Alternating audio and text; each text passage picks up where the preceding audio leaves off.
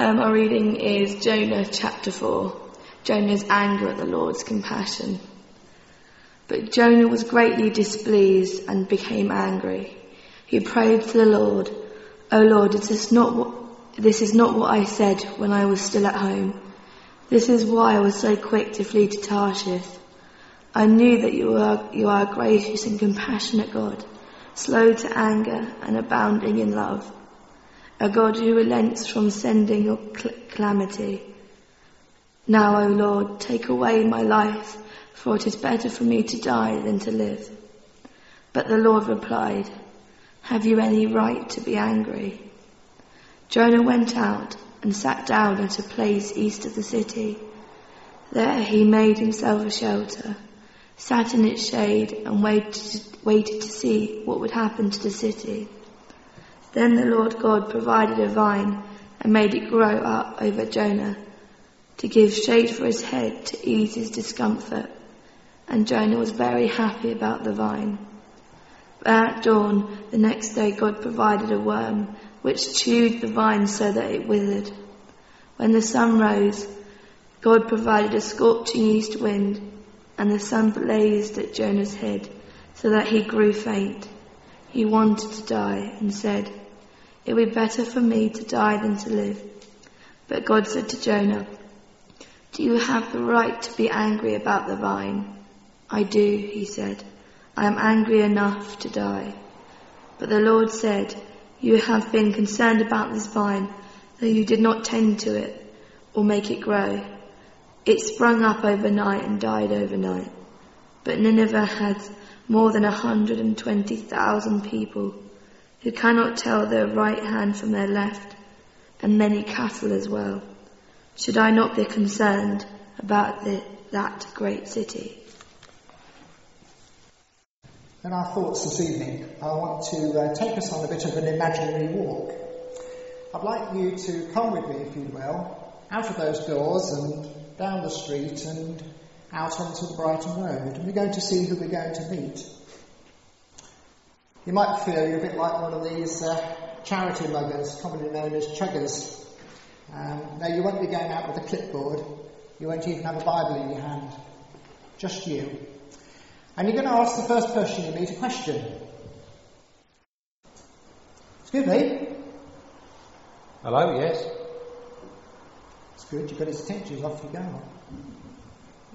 "I wonder, can you help me? Can I ask you a question?" "Well, I'm not mastermind, mate." Okay, it's not 20 questions, just one. Okay. Can I ask you, are you familiar with any of the books of the Bible and any of the stories? Well, I used to be in that stuff. Well, I used to go to Sunday school. Are there any you can remember? Well, I knew there'd be a catch.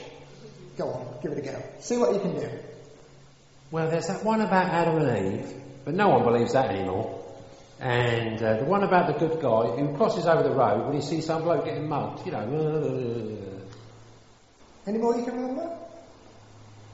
Oh yeah, there's that one about the bloke who gets eaten by a giant fish. What was his name? Pinocchio? No, Jonah. That's it, Jonah. Well, that's really interesting, and thank you for answering my question. We're going to try and find out a little bit more about Jonah this evening. Do you want to come and join us? Okay, then why not? Thank you.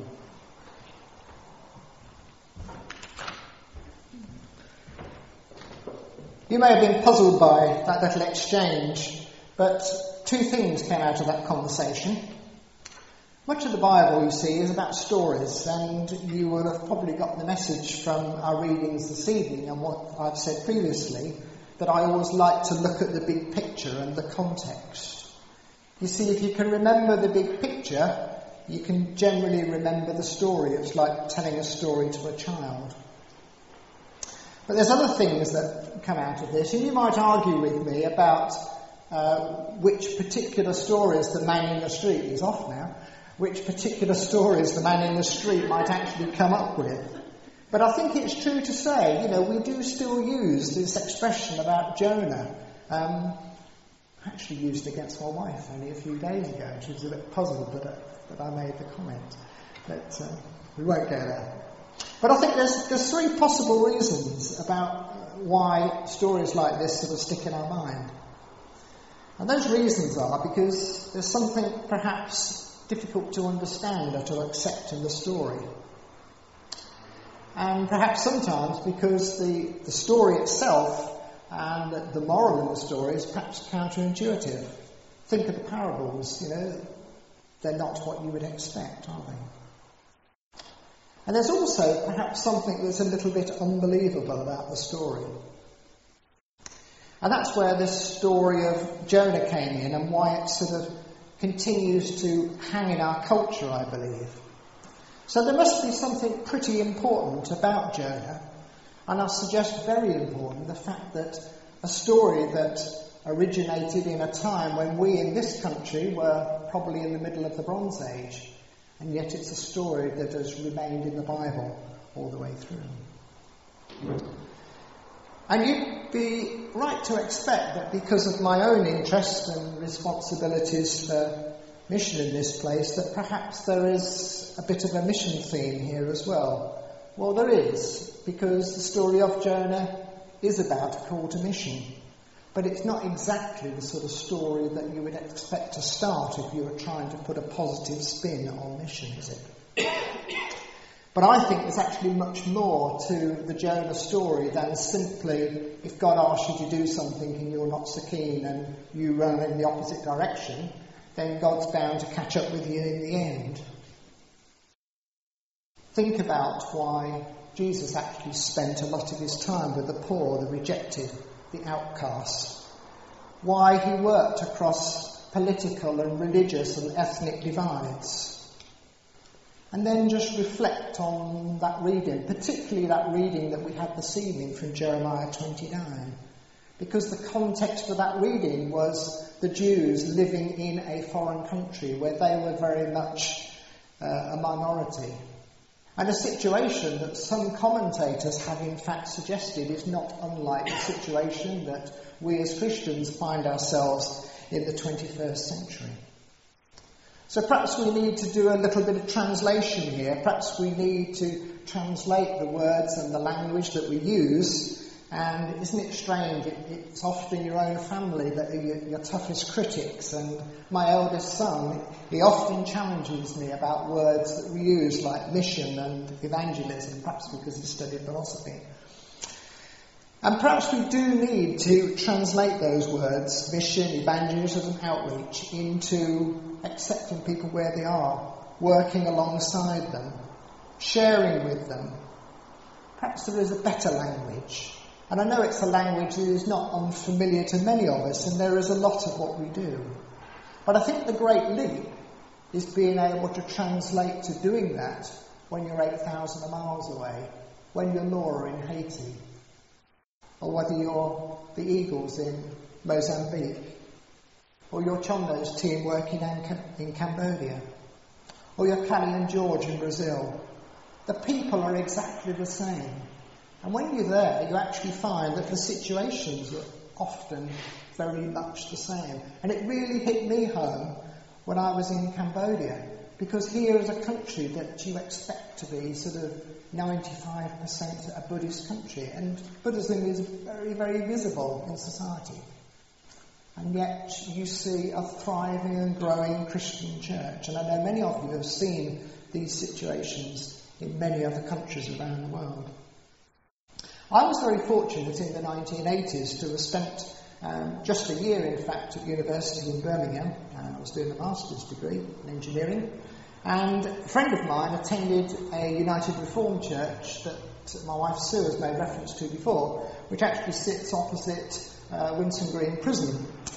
And at that time in the 1980s, the minister of that church was a gentleman called Leslie Newbegin. Leslie Newbegin had left the UK about 40 years previously and gone off to India to be a missionary.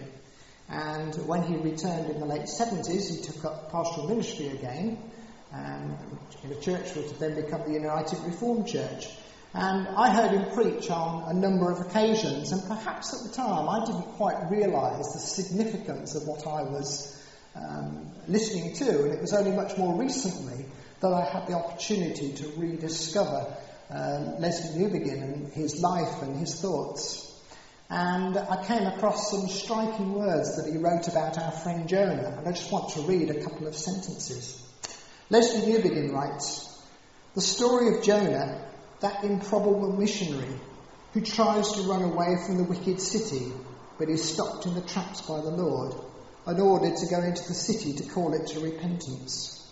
The call meets with a fantastic response. But Jonah in the end is left in a thoroughly ambivalent position, not quite inside the city and not quite far from it, but sitting on the edge, waiting to see what will happen, caring more about himself than about the fate of the city." And that was why I wanted us to look again at that story that is so familiar to us. Jonah is such a short book, 4 chapters. One morning I read it on the bus between London Bridge, I hadn't even got to St Paul's, and I'd read the whole book. It's that short. And if there's one thing you go home, you don't listen to me this evening, just go home and read that Jonah story again and have a look in there and look for those messages about mission. Because as I read it, I came across 6 or 7 references to the way in which we should take on mission and the language that we should use and the things that we should do. And we haven't got time this evening to go through 6 or 7 of those examples. But I've picked 5, dare I say 5, so I've broken all the rules. I know you're supposed to have 3 points. Well, I've got 5 points this evening, so just bear with me, but I'll be very, very brief. But they are just so important. And the first point is about theology. And it's in Jonah chapter 1, verse 1, because the opening words of the book of Jonah is, "The word of the Lord came to Jonah." Notice the parallel with John's Gospel. It's the core of our very understanding of human language, isn't it? The good news, the gospel. The word of the Lord should never be something that is complicated, something that the man in the street can't understand. It's got to be a story that we as Christians can communicate with him. You don't have to have a theology degree in order to explain your faith to the man on the street. This is why it's so important. There's 3 things I want us to think about in this context. In this 21st century world in which we live, there's clearly a great lack of knowledge about core Christian belief. And I think, if it isn't your destiny to go to Mozambique, if it isn't your destiny to go to Haiti, then just make it your destiny that you can tell your story. I think that's the point number 1. I think the second point is that if you think about theology as being something difficult and something that academic people do, you're overcomplicating it. You perhaps think that, it's a bit like exams at school. You've got to do one exam and then you've got to do the next exam. It's like progressing up a stairway. And I'd like you to think of it more as being like a wheel. The good news sits at the centre of the wheel, and the theology supports it with its spokes. And our life is what's on the outside. And maybe that image perhaps helps you just think a little bit more about the way the whole thing sort of hangs together. We need to understand the whole story. And the third point is, in this 21st century world, and tragically, we still keep hearing this expression, Arab Spring, don't we, as we see these news headlines. And yet, nearer to home, look at our own political situation over the last 10, 20 years, how people have lost interest both with national politics and local politics, trying to get people involved in their community. It's so important, isn't it, that we as Christians need to connect with our local communities. So as we think about theology, if that's all sort of a bit difficult to sort of grasp, those of you that were here when we had that day with Chris Duffett, he gave us a little challenge in the afternoon before we went out onto the street about how to communicate your faith. And that was basically to write in 6 words your journey to faith. Just 6 words. So that you got some starting point when you were having that conversation. Not 6 words that told a story that you were going to recite to the next person, but so that it was fixed in your mind, so that you could carry on that story. So again, if you want to go away with something this evening and you haven't done that little exercise, think about your journey to faith, the ups and downs, because the downs in your in your life are just as important as the ups, aren't they? And then often it's the downs where you can actually communicate with that man sitting on the seat, with the lady that you meet on the train who has perhaps come back from hospital for chemotherapy. You know, it's those conversations that you can have. So that was point number 1. Point number 2 is about what I've called realisation. When God called Jonah to go to Nineveh the first time, Jonah ran in the other direction. Why do you think that happened? Well, we've looked at the map. The reader perhaps assumes it was out of fear.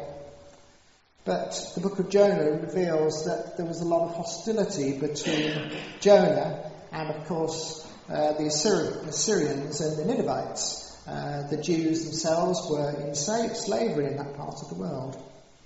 And in the second chapter, I know we didn't read it this evening, but you can go read it later. In Jonah's prayer, he ends with these words. And this is why I didn't feel guilty about not having a New Testament reading this evening. Because right in the middle of the second chapter of Jonah are these words, salvation is of the Lord. And isn't that the gospel message? The gospel message is there right in the centre of the book of Jonah. When I was younger, I spent a lot of time travelling around the country, particularly with my father, and travelling around by train, visiting. I've been on nearly every railway line in the country. You may think that's a bit of a nerdish sort of thing to do, but I've seen most of the UK by train. And when I was much younger, this was my early teens, I spent a lot of time on railway stations. And as you know, railway stations, they tend to have vending machines. And there were 3 vending machines that have interested me. Ones that contained chocolate, ones that contained orange squash, and ones that contained milk. And I learned at a very early age that often when you put your money in and it rattled down inside, the goods didn't come out at the bottom, did they? And my father taught me a little trick, and I don't encourage you to go and do this now because modern vending machines don't work like this. But the trick was you had to thump them, and if necessary you actually had to get hold of the machine and shake its very foundations to get it to deliver the goods. And we have that expression, don't we? You know, the penny hasn't dropped. And I think that's probably where it sort of comes from. But the analogy doesn't quite work today because the vending machines have all gone electronic, and if it doesn't deliver the goods, you've had it. Why do I mention that story? Well, it's the realisation point, isn't it? The sad thing is that there's a lot of dormant Christians around. There's a lot of dormant Christians who aren't here in church this evening.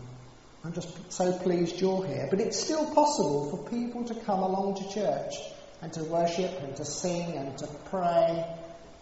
But until the penny drops, until you connect with the person sitting next to you, until you connect with the man on the street, not a lot's really going to happen. It's all sort of internalised, isn't it? So one way or another, the penny has got to drop in our lives. And just think what happens when that penny does drop. We call it revival. Just think what would happen if all 296 of our members were here this evening and the penny dropped and we went out on the streets on Monday morning and we had conversations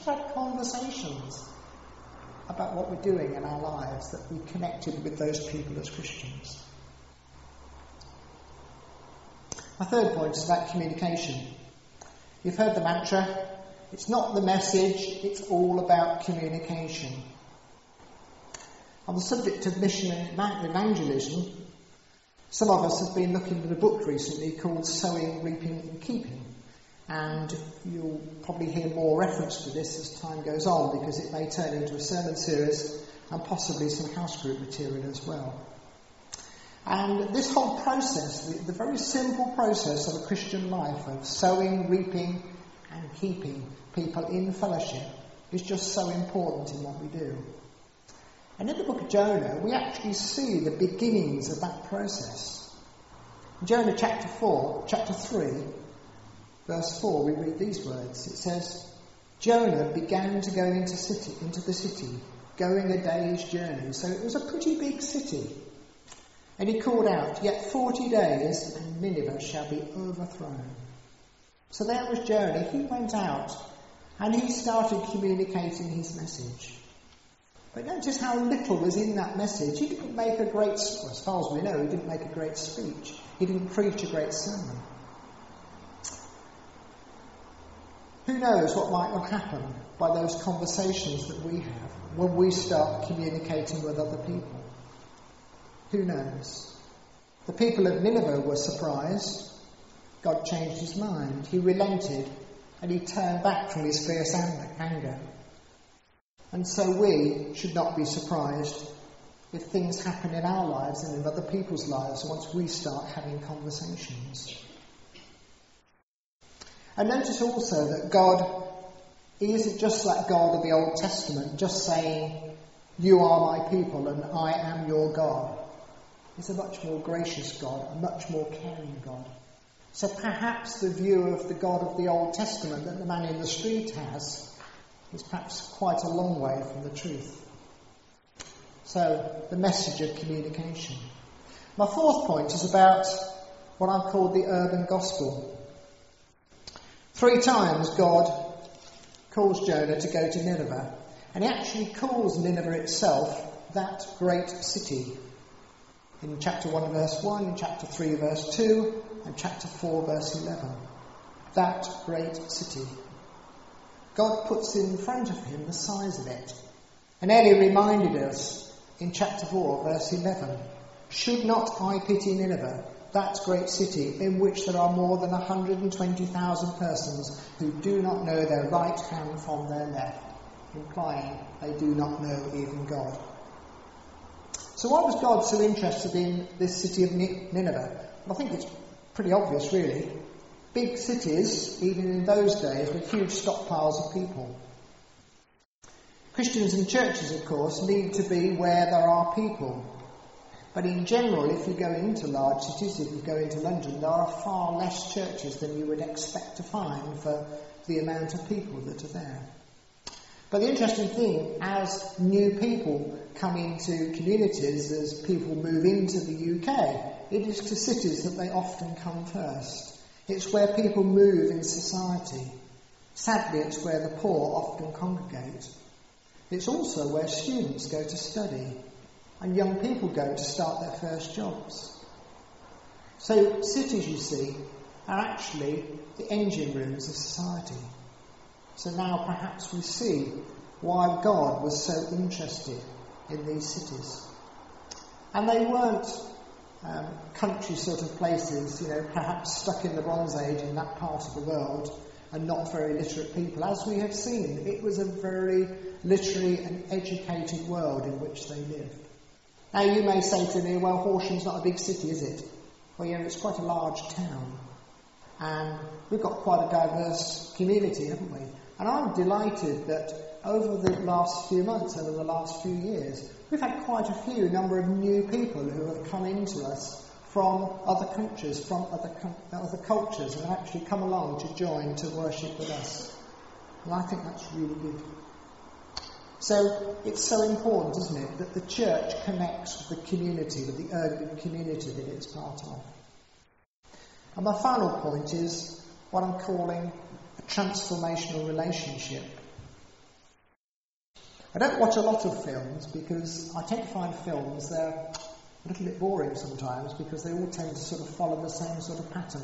Particularly American films. And whenever you start watching an American film, whatever disaster it is, you always know how it's going to end. You know the music that's going to be coming, the drama, the heavenly voices singing the anthem, the flag waving, the president making a speech. It's a really, really great ending. Strangely, the book of Jonah doesn't have that sort of ending. It needs a sequel, doesn't it? Well, it doesn't. Because the sequel to Jonah's story was actually Jeremiah 29 that Christine read to us at the beginning of the service. Because that was addressed to that same context of here was a group of Jews who had been taken into slavery and were living in a different place, in a culture and a country that was strange to them. So perhaps, Christians represent something less than 10% of the population of the Horsham. We're actually very, very much in a minority situation. And the challenges for them were actually the challenges the same for us. And in Jeremiah 29, God challenges those Jews to use the resources and the experiences that they had to make that city a very great place for everyone, both believers and unbelievers. It's not sort of a calculated sort of plan thing. It's about relationships.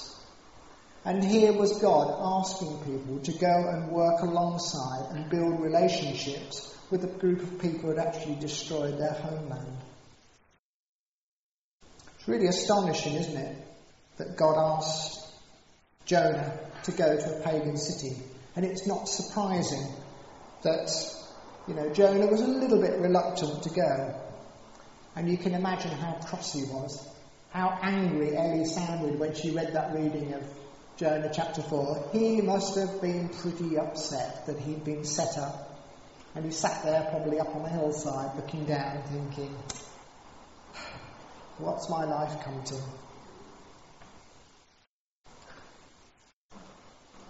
And part of that journey, as I said, this evening's service is about a journey. Part of that journey is very much of a journey, isn't it? He jumped on a boat and he was sailing somewhere, we assume, westwards across the Mediterranean Sea. And a storm brews up, and it's not the only time a storm brews up in the Bible, in the Mediterranean Sea. We're not going to go there this evening. But it was in that storm that it actually challenged Jonah about his relationship with God. But the strange thing was, it was also those pagan sailors on that ship who also recognised Jonah's relationship with his God.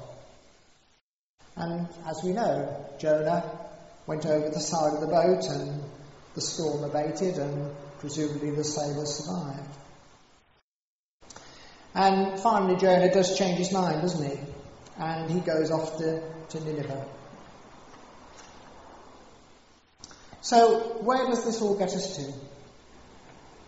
Well, as I've suggested already, this Jonah story is a picture of the church's problem in our postmodern world.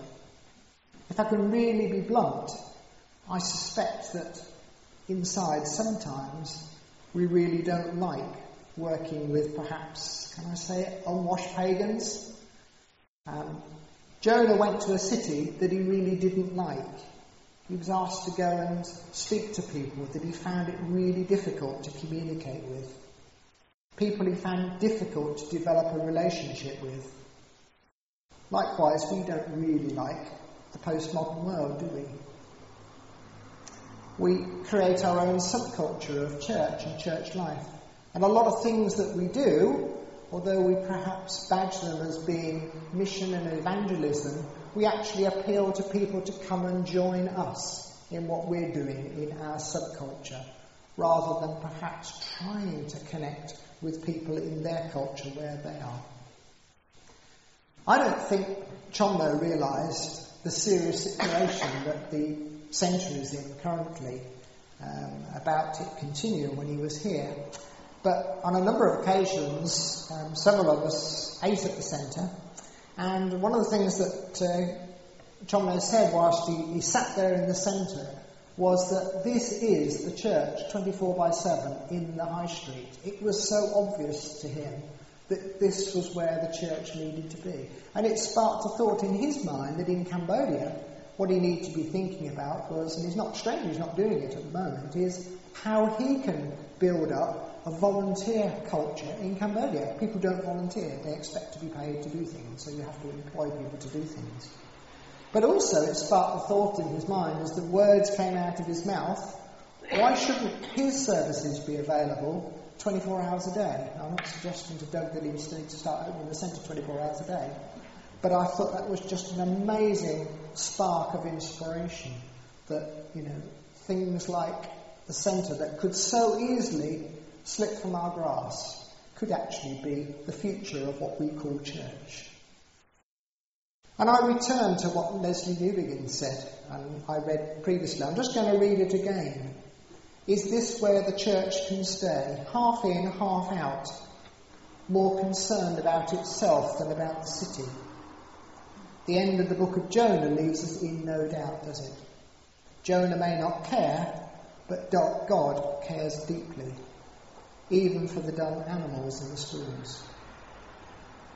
Centuries after Jonah, there was another sleeper in the storm. In Mark chapter 4, Jesus, of course, was stuck in a boat in a storm, and he was surrounded by his disciples who, like the sailors, were understandably terrified. And in exactly the same way, they woke him up and said, "Don't you care? Do something or we'll drown." So Jesus waved his hand and calmed the sea, and everybody was saved. So for all the similarities between Jonah and Jesus, the two stories are actually very different in the end. Whereas Jonah, you see, was sacrificed and thrown into the storm so the sailors could be saved, Jesus wasn't sacrificed to the waves. But of course now we see on the cross, Jesus was thrown into the real storm. He went under and was drowned in order that we could be saved. And it's in that we remember and we celebrate with him in eating and drinking at his table this evening.